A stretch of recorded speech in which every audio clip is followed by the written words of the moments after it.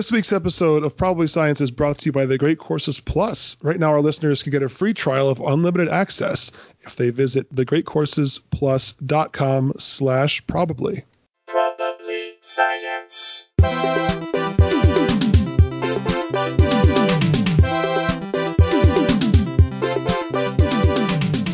Hey everyone, welcome to a lower audio quality but super high guest quality episode of Probably Science. I'm Matt Kirshen. I am Andy Wood. And I'm just going to jump into firstly introducing the guests, and then we have the most baffling tech stuff going on right now. And our listeners, I know we've got a range of listeners of varying expertises in the world of science and tech. Please, if you can explain what's going on. Both of our guests are repeat return guests. You know them both. You love them. They're both old friends of mine from back in the day. It's JJ Whitehead, comic, former co-writer with me on the Jim Jefferies Show and star of a new album that he's got out like right now. Hey JJ. Hello. Lovely to hear you, man. and then multiple friend of the show, former co-writer. What does that mean? Yeah, you're a multiple friend. You're a friend through multiple routes. Co-writer with me on Wikipedia and writer of a bunch of telly things that are out all the time, mostly in the UK, but sometimes not in the UK as well. It's Sarah Morgan. Hey, Sarah. Oh, hi. Hey, so, okay, let's explain what's going on right now, because I don't know. I cannot work out what's going on. We're using Skype. Can I just say that? Yeah, but I'm slightly concerned that telling the listeners about a tech problem you had is like describing a dream that you had, or like an acid trip or something. Like, oh, don't tell them. I had to be there, man. You don't know. But me and Andy are cursed, essentially, is what's going on. Well, we're looking forward to finding the answer to this, though. Here's what's baffling, yeah. And if we do have any sort of network or internet or any sort of people who might be able to work out what's going on here, so we for in recent the last couple of months have been using this platform called Cast, which is an internet like a remote broadcasting platform. The idea is that there's like a VoIP connection between us, but then in the background it's uploading all of our audio higher quality and then syncing it all together. So we set up the link. This is the first time we tried to do a 4-person cast recording. The devil's four-way. Yeah. And this baffling thing happened where we could all hear each other, except Andy and Sarah could not hear each other. Now, obviously, Sarah is coming in from the UK. We're all in California. But Andy, JJ, and I are all within a few miles of each other. So we have the same distance to Sarah. Sense. So we tried it with me logged in and hosting the call, and Andy as a guest. We tried it with Andy logged in and hosting the call, and me as the guest, and same problem. Sarah couldn't hear Andy. Andy couldn't hear Sarah.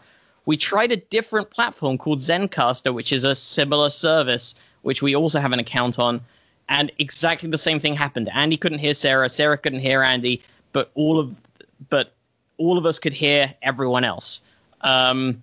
So what could be causing this inability for just those two to be able to hear each other?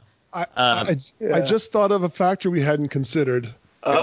Is this the first time we've had a multiple friend on?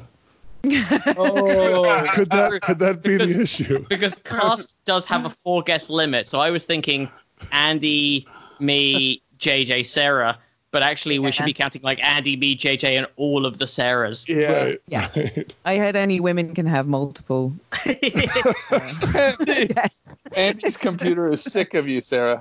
Yeah. I feel like, so Andy and I are cursed, I think, is the deal. I think there's some kind of Romany curse possibly to do with the Zoltar machine. That means we can either that or we're going to be married in a shocking twist. I'm going to leave my partner. Andy and I will marry each other. Are you getting that, Andy? Over. Yeah. That's right. I did make that wish to that machine that I would be big. I made the wish 32 years ago, and now I'm a fully grown man. So I think it did come true. That is science. That is, in fact, science. Yeah. How science works. It was like a delayed version of the movie. That's the first draft of Big. It's just, I wish I could be big in 2 to 3 decades. Yeah. It happened. It's just, and then someone else is just going like, I wish I could be bald.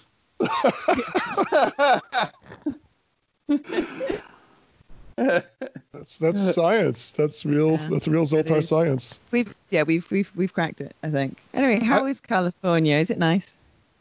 It's good. Just don't watch the news. Yeah. I mean, what am I saying? Nothing's good. Yeah. Yeah, I mean, it's on fire. It's on fire right now, as every major city around America is. Yeah, it's on fire. There's lots of screaming out there, not just at 7 p.m. for the first responders, you know. So I don't know what you guys, but obviously you're not very far from me, but the sirens have really picked up, haven't they? Wait, have they? I don't think I'm near a neighborhood that's having a lot of protests. Yeah. Where are you? I'm not far from Hollywood Boulevard, so I guess, if I open my window, I've got sirens like every 5 to 10 minutes. Wow, I didn't know. Oh. Pretty steady. Yeah, it's I don't know that I have much to say about. Yeah, I believe the technical term is shit show. It is a shit show there. Yeah. Well, should we jump into some fun science stories then? Because yes, please. You're all multiple guests, so there's no need to ask. If you want to know JJ or Sarah's background in science, you can go back to their respective first appearances on the show. Our background as friends. Yeah. Yonks ago. Well, again, we've been generally avoiding COVID stories on this show, but every so often there is an important story, and I think it's worth sharing because there is, as we all know, COVID is caused by 5G. Oh, sure. And listener Scott Vara sent in a useful story about a device that can protect us all from this peril. Finally. That has been marketed for a mere $350. Wow. A bargain at twice the price. Is it tin foil based? No, it is what. See, here's the thing. If you believe the mainstream biased media, if you read this Ars Technica article that Scott sent in, or the BBC article as well, that you would think that this $350 anti-5G device might just be a 128 megabyte USB stick that someone has put a sticker on. That. I didn't even know they still made 128 meg. That's so low. That's so little. Yeah. Well, somebody with a warehouse of them has decided to repurpose them. Yeah. Yeah. See, you don't want to be, because the important bit is the sticker. You don't want to be wasting money on extra storage. You only need enough storage to store the code that will stop the 5G, which is actually relatively small. Right. So, and also, sorry to, I'm happy to break this to you actually, Sarah, because your people off of the West Country are really pioneers in this. Glastonbury. We got fun with this. It's all like crop circles, all that, you know. There's a higher power going on back in the West Country. You don't know. Yeah. Right. Sorry, what have the fucking idiots of my part of Britain done now? I will believe you if you tell me. Glastonbury Town Council, it was recommended by a member of Glastonbury Town Council's 5G Advisory Committee, which called for an inquiry into 5G. The company that sells these 5G bioshields, as they're called, claims it's the result of the most advanced technology currently available for balancing and prevention of the devastating effects caused by non-natural electric waves, particularly but not limited to 5G for all biological life forms. Wow. Yep. I mean, sounds about right. Yeah. The product's website charges $283 for a single 5G bioshield, which again, as shown by the BBC reporter who took one apart, is a 128 megabyte USB stick with a sticker on it. Wow. Amazing. I'm sorry, can you say that number again? How much? 128? 128 megabyte USB stick. And they are charging £283, which is approximately $350. But Matt, what you're forgetting about, as far as the value you get for that, here's another great thing about it. It doesn't even have to be plugged in to work its magic. It's always on and working. That's why we used quantum nanolayer technology, the company says in an FAQ. Yeah, which I think, guys, I gotta admit, I've got 4 of them sitting here. I'm like, that I haven't used in years. So I didn't know I was sitting on $1,000. Yeah, you just need to get the right sticker, and then basically you're protecting the entirety of Los Angeles from 5G. Can I download it from the internet, the sticker? I mean, I can get it quick because I've got 5G. So you that is the one bit that I am pretty sure about. I think that we can conclusively say that it is just as effective not plugged in as it is. That's true. It does not need to be plugged in to in any way change its effectiveness. It's I forgot. Of course, crop circle. I remember reading an interview a while ago with the guys who started crop circles, because it was 2 blokes. It was 2 guys around. Again, not that far from Glastonbury, which is again not that far from Sarah's. Where Sarah's I grew people. up. Yeah, stop saying that. Well, here's why I think you can take some pride in it, because it is also your people who thought of the quite creative idea of, with a relatively rudimentary tool. It was just I remember them showing in an article and a video how they did it. It was a couple of planks of wood attached to a rope that they hold the rope is in a loop, and they would loop the rope around the edge of the plank and attach that to their feet, and they would basically stamp around in a circle, flattening the crops, and they used another rope as a measuring to create the sort of some quite complex geometric shapes. It was relatively impressive work that they did, and they just do this like pissed on the way back from the pub. They do have great mushrooms in Glastonbury. They do. Yeah, I will say there is fuck all to do in the West Country. So I don't even think they have 5G there yet. So a plank of wood and a bit of rope is enough to amuse yourself. Like, you can, and some mushrooms, obviously. If you combine those things together and just go and fuck about in a field, you can baffle the world and convince them that there's aliens. It's very, very on brand for that whole part of the world. Yeah, and also you're onto something there, Sarah. Like, if they don't have 5G there yet, they will start to think that that's the reason. Yeah. We've been out there dancing every morning, so. Yeah. I hadn't Googled crop circles in a minute. There are some really cool crop circles out there. Good work, aliens. You can't call them that. That's I'm sorry. Yeah, that's only Sarah's word to use. I'm allowed. By the way, you guys, I was thinking about ordering one of these 5G BioShields, but I was like, I still have to get work done. What about my Wi-Fi? Good news, you can use your 5G BioShield without disabling your Wi-Fi. The USB key doesn't block Wi-Fi signals, the company says. Instead, the product, quote, transmutes the signals and, quote, harmonizes all harmful frequencies into life-affirming frequencies. Wow. Yeah. Wow, but that's dangerous, though. If you want to save a couple $100, I'll just sell you mine. Well, well, I'm a little worried about the fact that, JJ, if you've got 4 of them in your house right now, you might be too life affirmed. There might be too many. There might be too aggressively life affirmed signals. I'm worried that we're going to find you pregnant in the weeks to come. Yeah, I better shed a couple of these quickly. Too vital. Yeah. This is great. Astonishing. Too much of a good thing.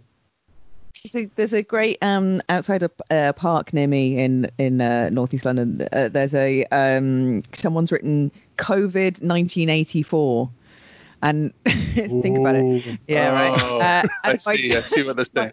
Yeah, my daughter was I normally sort of explain things to her. She's 7, and but she said, "Oh, mummy, what does that mean?" And me and my husband just stared at it and we just went, "It doesn't mean anything at all. It means absolutely nothing. We have no explanation for this. We're not even going to bother." Yeah. That must happen frequently, actually, when you're like, oh gosh, this would take way too long to explain. Like, if she's it just is, honey. It just is. If it's like, why is the sky blue? I will take the time out to look that up, and those kind of things. I will teach her the history of slavery or something if she asks a question, but I'm not going to. If some twat has written COVID 1984 outside Tottenham Rec, I just go, no, it's nothing. Right. Don't worry about it. It's the year they were born, honey. Yeah, Let's go. it's just tired. Yeah. Yeah. I was trying to think of fun things that happened in 1984. They're big fans of the LA Olympics, is what it's about. It is. I was trying to remember if that was the one we boycotted or the one we hosted. 80 we boycotted, right? That was Moscow, and then we meaning America. You guys aren't Americans. Why do you care? Yeah. None of us are Americans. Oh, you're in the minority. Yeah. Oh yeah, That's right. Yeah. One Canadian. We've got clearly Canadian. We got One alien. three Commonwealth here. Yeah. Who we all like when you drop out of the Olympics, actually, Andy. So no complaints. You all what? Yeah, we don't mind when the Americans don't show up. We're like, okay, more medals. We got a shot now. We got a shot at the medal. All of a sudden. By the way, I was looking up 1984. 1984, the Wikipedia article, things that happened there. Oh yeah, so Soviet Union boycotted the 1984 Olympics, which were in Los Angeles. And we boycotted 80 because it was in the Soviet Union, right? Yeah.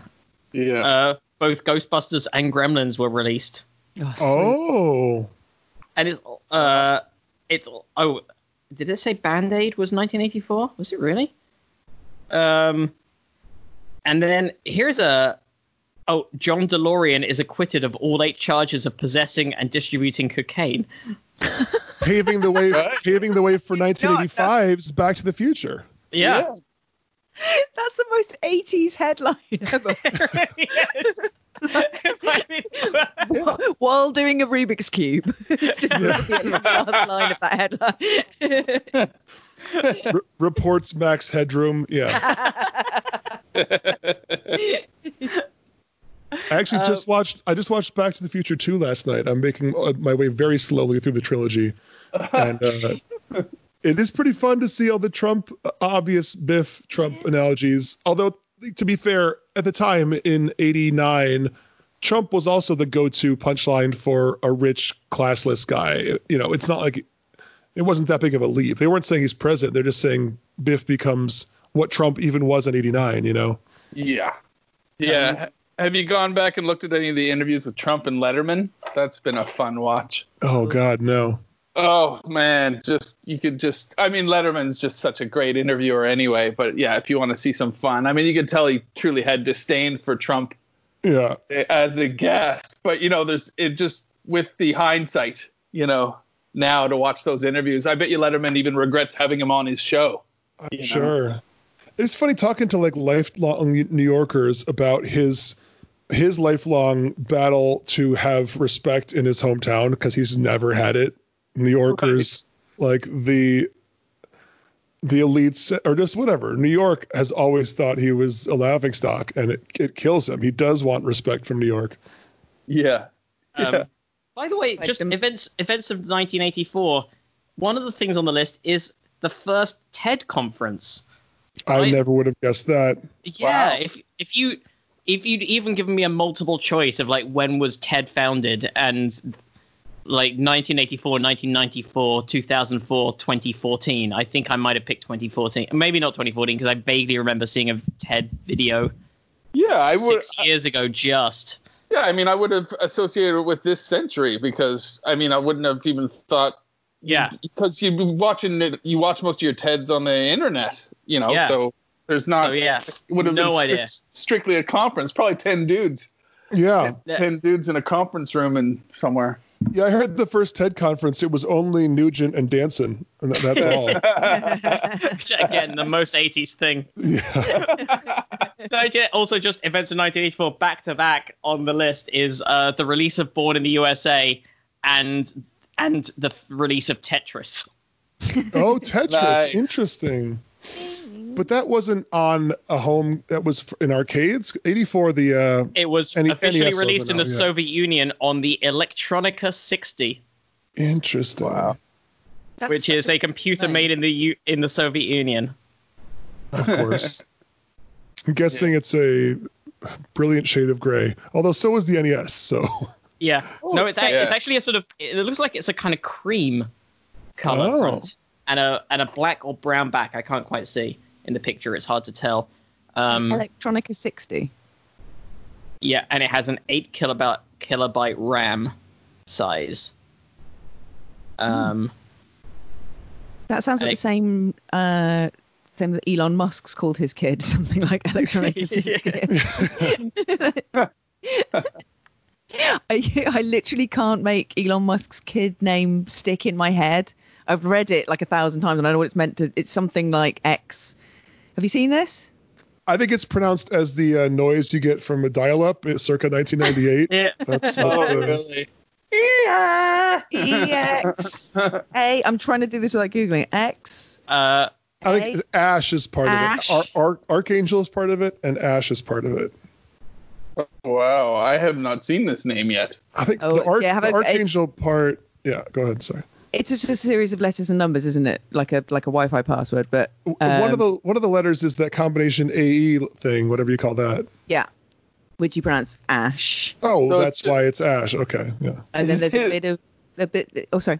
I was just gonna say his name is just the numbers on his microchip. Is that how it works? Yeah. Yeah, Something like that. exactly.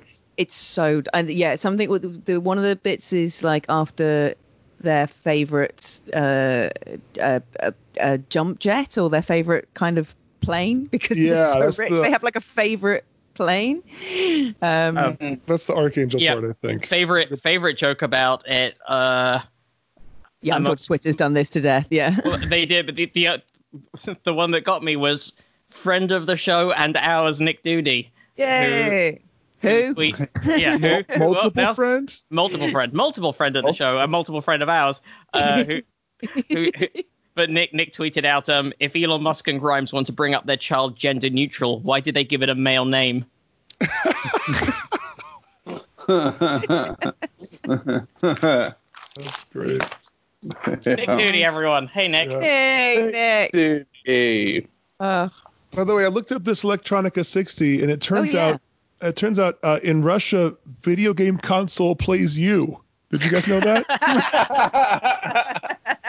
That tracks. Yeah. That was their slogan. Yeah. By the way, just to briefly get back to the 5G prevention stick, it uses here's the thing, JJ, just so you know, if you are trying to get the sticker to add to convert your existing That is USB. my black market name for them is prevention stick as well. Yeah.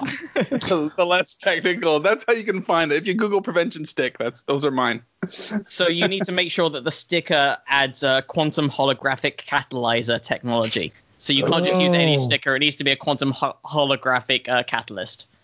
Okay. All right. Just to be clear. So all of you at home making that, make sure you don't get that wrong. Yeah, you Otherwise, can get that on Moonpig or Photobox. Yeah. Do they have Moonpig in America? Is that the weirdest reference? I don't know what it is, but I feel like I get it, even though I don't. Is that possible? It's one of those novelty card printing, Oh, okay. Places like Photobox or whatever. I feel like my Trapper Keeper probably blocks 5G. There you go. If you need to sell off anything, you know what? Everybody go through, let's Marie Kondo this shit. Find things and they all block 5G if you can sell them. They have to have stickers. You have to find your things have my Garfield stickers I think will block certain frequencies, but not all. Yeah, I'm thinking of slapping a sticker on an empty bottle of hand sanitizer and seeing what I can get. Oh my god. He'll travel through time.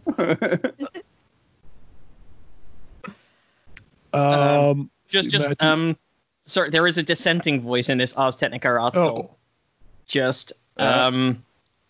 So Ars Technica science editor John Timmer says radio frequency radiation is relatively low energy and it can't break chemical bonds. Like the nearby microwave frequencies, it can heat tissues, but we're not aware of any mechanisms beyond heating by which radiation at these wavelengths can damage human tissue. And there is no evidence at the population level that indicates that radiation from these sources poses any sort of risk.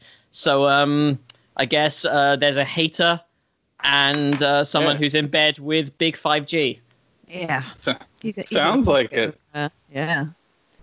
God, I forgot our president used the word hater in a tweet. I don't know why that's a new low, but... Yeah. Did he spell it H-A-T-A? Oh, my God. Yeah, haters gonna hate. Like your mum would. It's amazing. All right. I know I've kept up with so little news. I did mention this to Matt. He's like, "You want to come on the podcast?" Like, yeah. But I have literally just so successfully avoided news since last week when we had a big news thing happen here that I you could tell me anything, Trump had done anything, and I would believe you.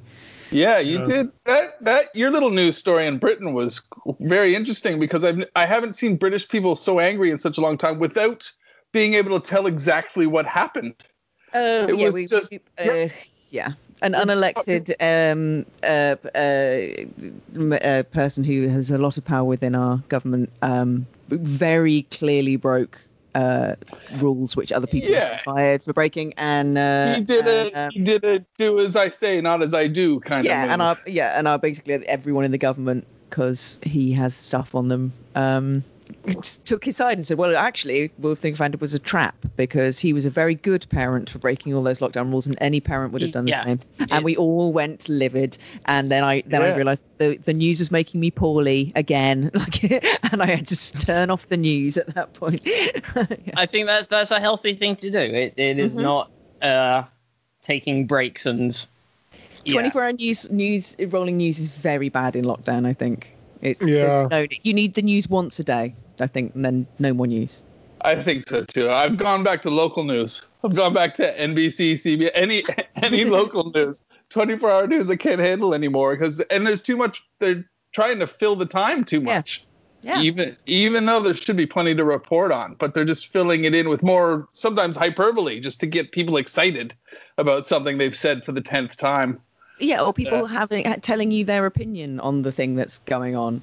Yeah, it's gotten worse. Tell us what they reckon about the news that's just happened. So. Yeah, and then you go back to something like NBC or CBS. Just get your good Christian news people. I tell you what, that's the one time I like Christians, is if they're delivering the news at 5 p.m. It's usually genuine, and they get to the point, they tell you what's going on, and then they go into whatever a pop music report at 5:15. I've got my info. Nobody had a chance to glorify anything. I do kind of love that even John Krasinski's attempt at breaking this with his Some Good News thing has now been corrupted because he just give me that cash. Sold the thing, and now he's not going to host it. Yeah, I was watching that with my daughter. We were watching Newsround, which is the BBC's kids news, which gives you very simple the facts in a kind of calm, gentle way. And then it shows you a funny animal story at the end, which is lovely, and it's 5 minutes and it's every day, and it's that's all. Which is kind of what the news for adults used to be. It used to be just a 30-minute, a 30-minute bulletin of here's the serious thing, and there is a war right now, but you shouldn't worry about this, and this is what's happening with the government, and now here is a panda. Yeah, precisely. Exactly. So we'd watch that, and then we watched John Krasinski, and I was getting, when I was watching John Krasinski, there was a bit of me going they're kind of breaking all the lockdown rules here, but in a way that's supposed to make you feel really good about everything. It's they kept doing things that made me feel dodgy about it, and then so when he sold out, the scumbag, I was yes, thank you. Some of the comments were interesting because you can imagine what he must have been thinking, because everybody who's chastising him for selling out, but you're what would that show be if it went to TV? That show would be every day all day, vetting news stories, talking with her. Could you imagine that job, even that job compared to playing Jack Ryan for a couple months a year? And so you can completely understand why he's like, oh God, no. Oh God, please get somebody else to take this off my It got hands. so big. It was like him sort of arranging like the entire staff of a hospital to go on a football field and you know, and it was, you can't be doing that from your bedroom, that's fine. Yeah. It was feeling a little bit creepy towards the end. He was organising the SpaceX launch. I mean, like, John, you can't. What happened to just doing like too much. In the first episode, it was like a little girl meets Steve Carell, and you're like, oh, lovely. and then now it's like, yes. No, it's like, we need to get these Americans out of Uganda. Like, oh, and Matt, did you notice that he poached our weatherman from the Jim Jeffries show? I did see that. He did. You did or you didn't? Sorry. Oh yeah, no, I did see that because also then it did flag it in the story as well. It was like when they wrote about it, like, this is not the first time Brad Pitt has played a weatherman. Right. What was the bit? What was the bit? Was there a bit? Brad just pokes his head out the window basically and says, you know, the weather's fine or whatever. But it was just, it was on the morning. Same thing. I actually am just watching local news now in the morning, but it was all over the local news. Like, I think it was NBC or whatever. And they were all talking about Brad Pitt as a weatherman. And that, of course, cued me off because that used to be our show. Yep. Yeah. But then when we did it, a few people from SNL posted that they had Taron Killen playing Brad Pitt, pretending to be a weatherman 3 years earlier. So we're like, I don't know what it is about people being drawn to the idea of Brad Pitt doing the weather, but it seems to be a thing. Yeah. I mean, is it because he makes us all collectively moist? Is that the reason? Well, there it is. I'm not sure if it is. It's one theory. He makes me more sleet. Okay. He makes me blowy. I don't know. Well, that Gusty. Yeah. Gusty. Okay, gusty. Yeah. Gusty with a high pollen count. I get swampy for some reason. I need to fix this. Matt, sorry, go ahead. No, go on. Do you have a story? There's a few fun science stories that various guests or listeners rather have sent in. Yeah, while we were talking about being controlled by signals of various kinds, we got an email from Liam Kennedy about monkey mind control using ultrasonic waves. I mean, how could we not cover that story? Yeah. So high-frequency sound waves aimed at specific brain regions can influence monkey behavior, according to a new study. The finding complicates our conceptions of free will, but this research could yield new insights into the brain and new treatments for disorders such as addiction. New research published today in Science Advances suggests pulses of ultrasonic waves can be used to partially control decision-making in rhesus macaque monkeys. Specifically, the ultrasound treatments were shown to influence their decision to look either left or right at a target presented on a screen, despite prior training to prefer one target over the other. The new study, co-authored by neuroscientist Jan Kubinek from the University of Utah, or maybe Jan, highlights the potential use of this non-invasive technique for treating certain disorders in humans like addictions without the need for surgery or medication. It's also completely painless, so they say. So scientists Hang on, just to interrupt for a second, but is the idea that they would then use these techniques on humans, or is the idea that a human struggling with addiction will be given a monkey and a controller? Just like anytime you feel like a craving, just press the button and make the monkey look left or right. See if that distracts you. I want an aid monkey. It really just. You say an AIDS monkey? I did not, but okay, but I'm a caring individual. Medicine's good, so I'd be willing to accept one as well. Yeah. Really replacing one addiction with another, but yeah. How are you going to stop with that monkey? Oh, come on, no one's done the monkey on your back kind of. Oh yes, yeah. So scientists had previously shown that ultrasound can stimulate neurons in the brains of mice, including tightly packed neurons deep in the brain. By modulating neuronal activity in mice, researchers could trigger various muscle movements across their bodies. That said, other research has been less conclusive about this and whether high-frequency sound waves can trigger neuromodulatory effects in larger animals. The new research suggests they can, at least in a pair of macaque monkeys. For their experiment, they applied an experimental technique commonly used by scientists to study choice behaviors in humans, such as the effects of brain damage caused by strokes. 2 macaque monkeys with their heads immobilized and sitting in a dark room, I'm on board already, were taught to look at a target at the center of a screen. After a few moments, a second target appeared on the screen, either to the left or right of the initial target, and then a third target appeared on the opposite side. The monkeys typically chose to gaze upon the targets in the order they appeared, but they were trained to resist this natural tendency with food rewards. How do you train anything to look a certain way? That's crazy. So during the experimental phase, the researchers used an ultrasonic transducer to stimulate the monkeys' frontal eye fields, FEFs, the brain region responsible for visual attention and voluntary eye movements.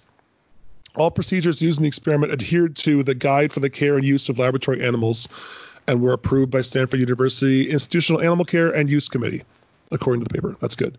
So when the researchers stimulated the left FEFs, the monkeys selected the right target more often and vice versa. This effect was better than chance, as the monkeys were twice as likely to choose the target as influenced by the ultrasonic bursts, despite their prior training.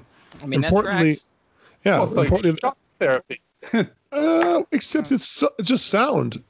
But yes. Yes. Importantly, I mean, we're years away from a monkey army, aren't we? So unfortunately, yeah, unless you consider something an army because they all look in the same direction. You can line them up and intimidate your foe, but that's the end move. That's it. I mean, you can also do kind of like the drill. You can get them marching around the parade square. Yeah. Eyes left, eyes right. That's all we've got so far. Yeah. It's all surface. It's all just a look. It's very North Korean. I'm just picturing an army of just monkeys throwing shade. Exactly. It's an army of macaque Aubrey Plazas just giving you side eye together. Has anyone ever done more with just the ability to look to the side? That's amazing. That entire career. Sorry, we got Aubrey Plaza fans here, I guess. Yeah. Okay. By the way, while we are talking about monkey armies, because there was another monkey science story, and again, I know we keep trying to not talk about the situation on this show, but I'd be remiss if I didn't mention the Jersey Shore monkey situation. The monkey, yeah, exactly. The monkeys that stole coronavirus blood samples in India. This happened on Friday. A troop of monkeys in India attacked a medical official and snatched away blood samples of patients who had tested positive for the novel coronavirus. Yeesh. It sounds like the start of a horror movie. It really does.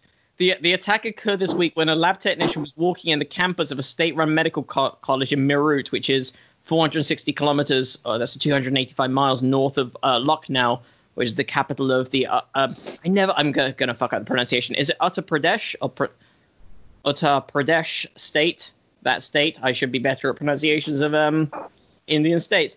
But the monkeys grabbed and fled. You were gonna say states that you own, weren't you, Matt? That's what you were about. Yeah, sorry, I've really got busy in this time. I've started colonizing. Monkeys grabbed and fled with the blood samples of 4 COVID-19 patients who are undergoing treatment. We had to take their blood samples again, says Dr. S.K. Garg, a top official of the college, as if that's the only issue. Yeah. Just how, we got to do the blood sample again. Not now. There are monkeys with infected COVID blood. A taste for infected blood. Why? Authorities said they were not clear if the monkeys had spilled the blood samples, but people living near the leafy campus feared further spread of the virus if the monkeys carried the samples into residential areas. Garg said it was not clear if the monkeys could contract the coronavirus if they came into contact with the infected blood. No evidence has been found that the monkeys can contract the infections, Garg told Reuters. It's believed to and then it's got stats about the coronavirus in India. monkeys apparently had been increasingly straying into human settlements in India and causing disturbances, even attacking people. Environmentalists say that the destruction of the natural habitat is the main reason that animals move into urban areas in search of food. We had it coming. Yeah. Yep. Once again, we are the problem. Yeah. I like that Bloomhouse might get hold of this story and make a kind of monkey blood scientist. kind of. I would watch it. I would appreciate that, to be fair. Then again, like, what if the monkeys take the blood and then find a cure? We're all going to be pretty embarrassed about blaming animals. I like the sort of snatching action of the monkey. Like, I'll give it here. Come on. Yeah. They do love to snatch. Has anybody been the victim of a monkey grab? burglary? Yeah. I've been touched by monkeys not just in an emotional sense. I on a honeymoon in Thailand. I went to Monkey Island, which not just a pretty name. And Monkey Island, they like just got swamped. They like ran to me, and because I've got lots of tattoos on my legs, I think they were sort of interested in the.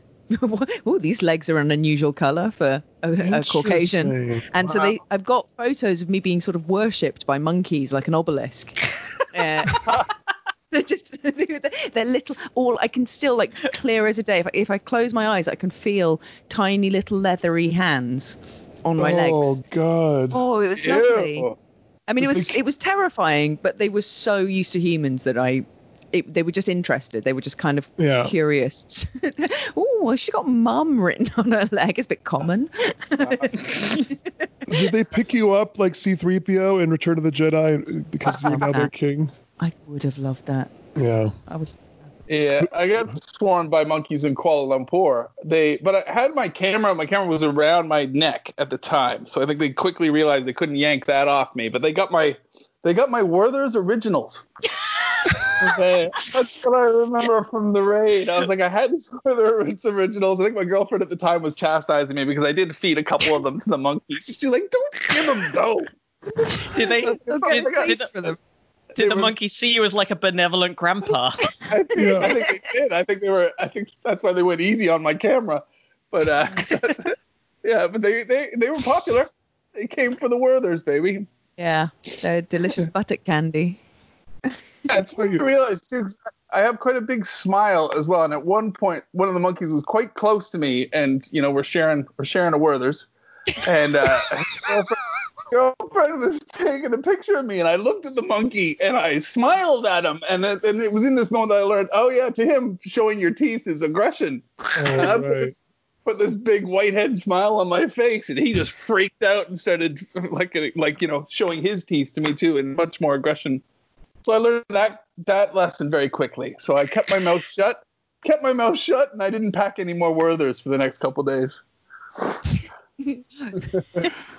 Grandpas and monkeys love Werthers and hate teeth. Yeah. That's packing consistent. Werthers sounds like such a euphemism. Yeah. Or asking if someone's got the Werthers, like, do you have the cojones to do something? That guy's got some Werthers. Do you know a place you could probably find out more about animal behavior? I suspect. I haven't looked it up to see if they have a course, but I bet they do. Where is that, Matt? Could it be the Great Causes Plus, our sponsor?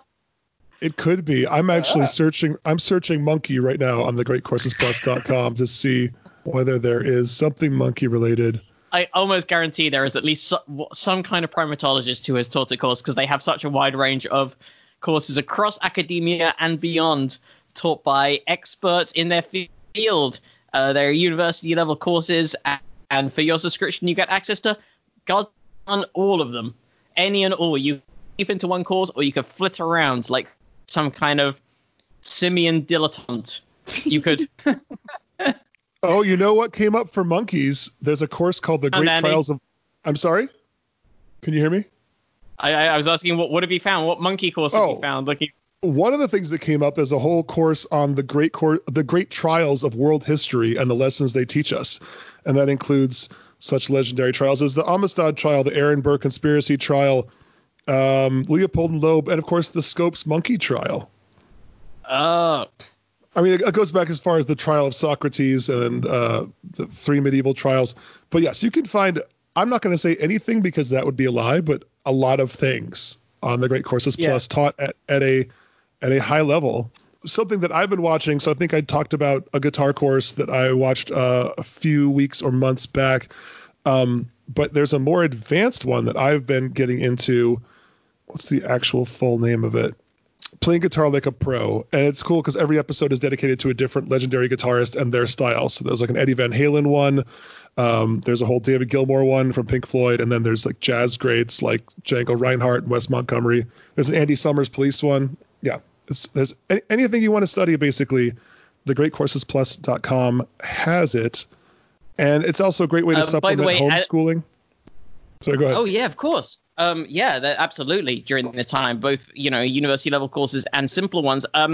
Honestly, when you said like the great trials through history, great legal trials through history and what they taught us, and you mentioned Monkey, like my brain did not go to Scope's Monkey trial, which is obviously a far more serious and important trial at all. I honestly thought they were going to have an entire episode on Hartlepool and the hanging of the monkey. Oh, I forgot about that. Yeah, that might be.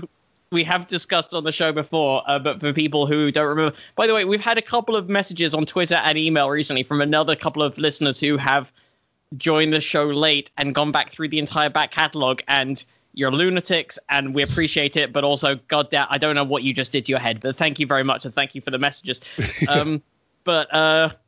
Yeah, this is the story that has come up before on the show about during the Napoleonic Wars, a French ship was wrecked, the only survivor being a monkey that was allegedly dressed in a French army uniform to provide amusement for the crew. That was right. So great. They found the monkey on the beach. The locals in Hartlepool decided to hold an impromptu trial. Since the monkey was unable to answer their questions, they assumed it must have been speaking French. Of course. And therefore be a French trial. And so they put it on trial, found it guilty, and hanged it. The people of Hartlepool are now, to this day, colloquially known as monkey hangers. So there you go. That's something that is not covered in an entire episode of the Great Courses Plus, a rare omission on the Great Courses Plus, because they decided instead to delve into the far more serious Scopes monkey trial, which has far longer lasting repercussions for the people of America. Yeah. But you can find all kinds of great things to fill your time with during quarantine. You can enhance your cooking skills, better understand your finances, improve your response to stress and anxiety. There's so much stuff. Go to thegreatcoursesplus.com/probably and you'll get a free trial. Unlimited access to all the courses. Oh yeah, do that, listeners. I've got a fun little story loaded up. While we're talking about animals, this is on the BBC News, Science News. The world's deepest octopus captured on camera. Like profound? Like emotionally? They've discovered its poems, and just most people just can't understand. It's just too deep. It's just too deep. It just feels things more than the rest of you guys. Because of his 8 arms. It can feel 8 different things at once. Oh. It's a blessing and a curse. Just no jar can contain him. They can unscrew lids. It's the best thing about octopuses. You can unscrew lids. They sure can. Oh, I love them. They are. I'm looking at him now. Look at this little fella. Oh. Yeah, look at him. It's made by cameras on the Indian Ocean floor. I didn't even know they had cameras on the Indian Ocean floor. That in itself is remarkable. But the animal was spotted 7,000 meters down. Wow. Yeah, 7 kilometers. That's almost 5 miles down in the Java Trench, which is almost 2 kilometers deeper than the previous reliable recording. The researchers, that's a long way. Yeah. Researchers who report the discovery in the journal Marine Biology say it's a species of Dumbo octopus. The name is a nod to the prominent ear-like fins just above the animal's eyes that make them look like the 1940s Disney cartoon character. It's pretty cute. It's a pretty cute octopus. Yeah. It's really cute. Yeah. It just sort of looks like that kind of, like, that thing, like, is it a duck, is it a rabbit? That optical illusion thing. Oh yeah, it does a bit. That Yeah. goes on. Not sure what that eye is and what it's doing. So Dr. Alan Jameson is the scientist behind this. He pioneered good old Dr. Alan. He pioneered the exploration of the deep using what are called landers, which are instrumental frames dropped overboard from research ships. They settle on the seabed and record what passes by. Dr. Jameson's equipment filmed 2 octopuses, one on a drop to 5,760 meters and a second to 6,957 meters. The individual animals were 43 centimeters and 35 centimeters in length.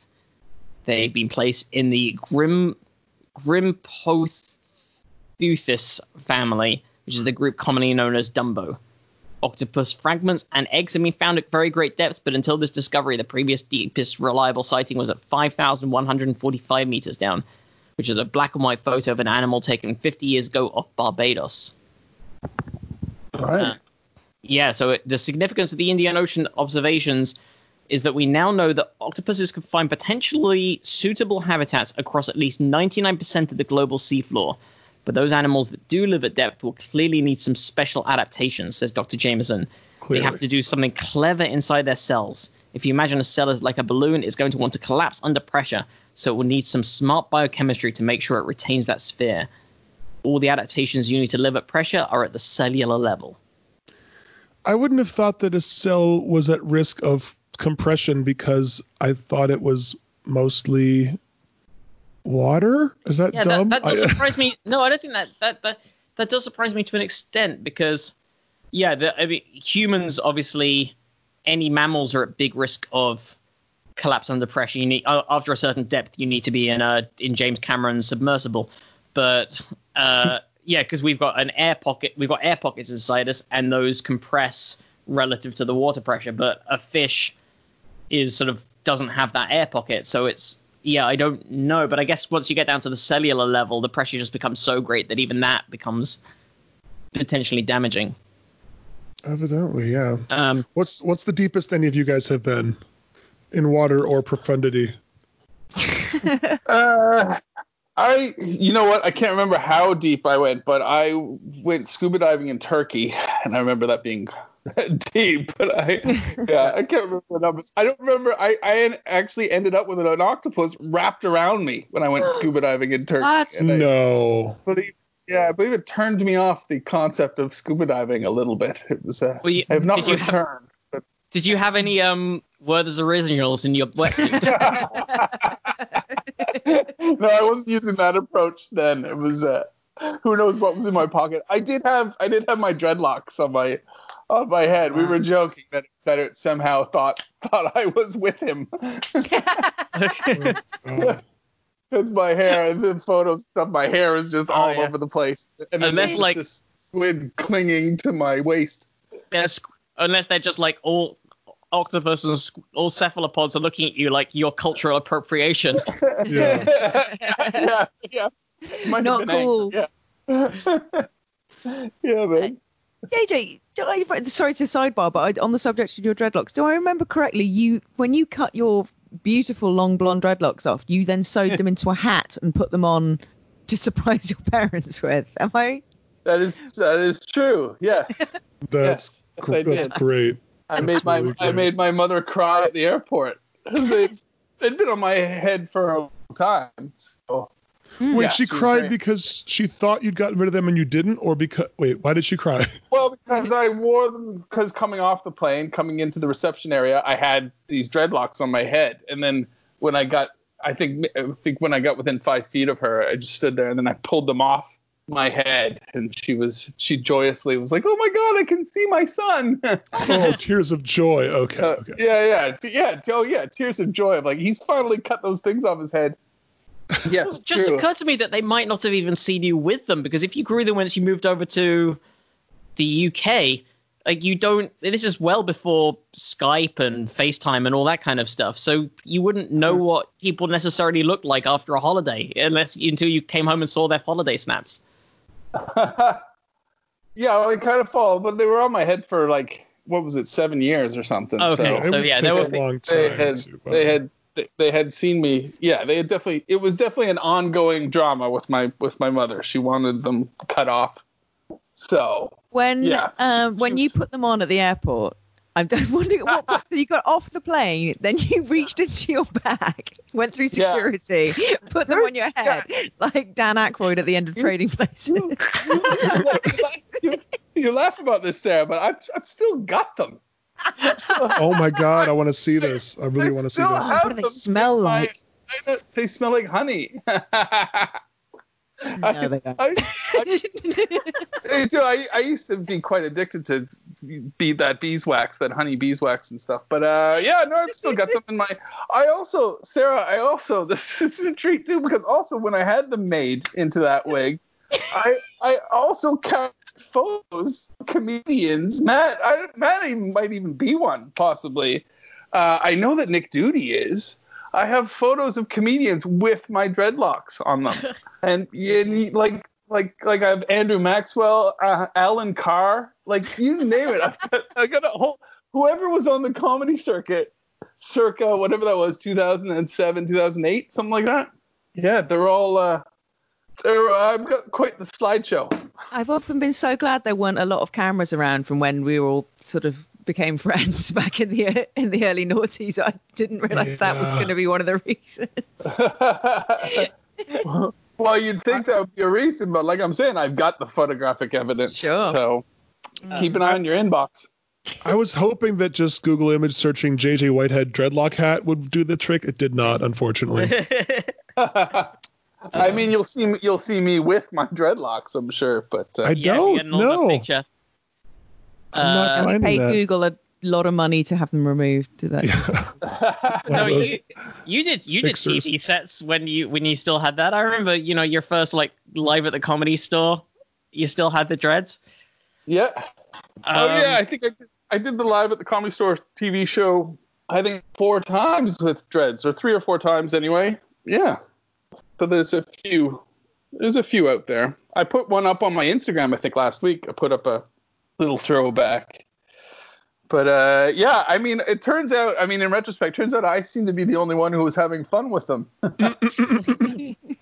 It wasn't just my mom. Looks like everybody was waiting for me to cut them off. Oh, I do love this picture I just found of you with a headband and the dreadlocks coming out of that like head wrap thing. The headline Avril Lavigne, as if it's just like, here are some other things you'll think of while looking at this picture. Yeah. Well, that's the stand-up comedy I was doing at the time. I was like 21 years old. I was very pop culture at the start.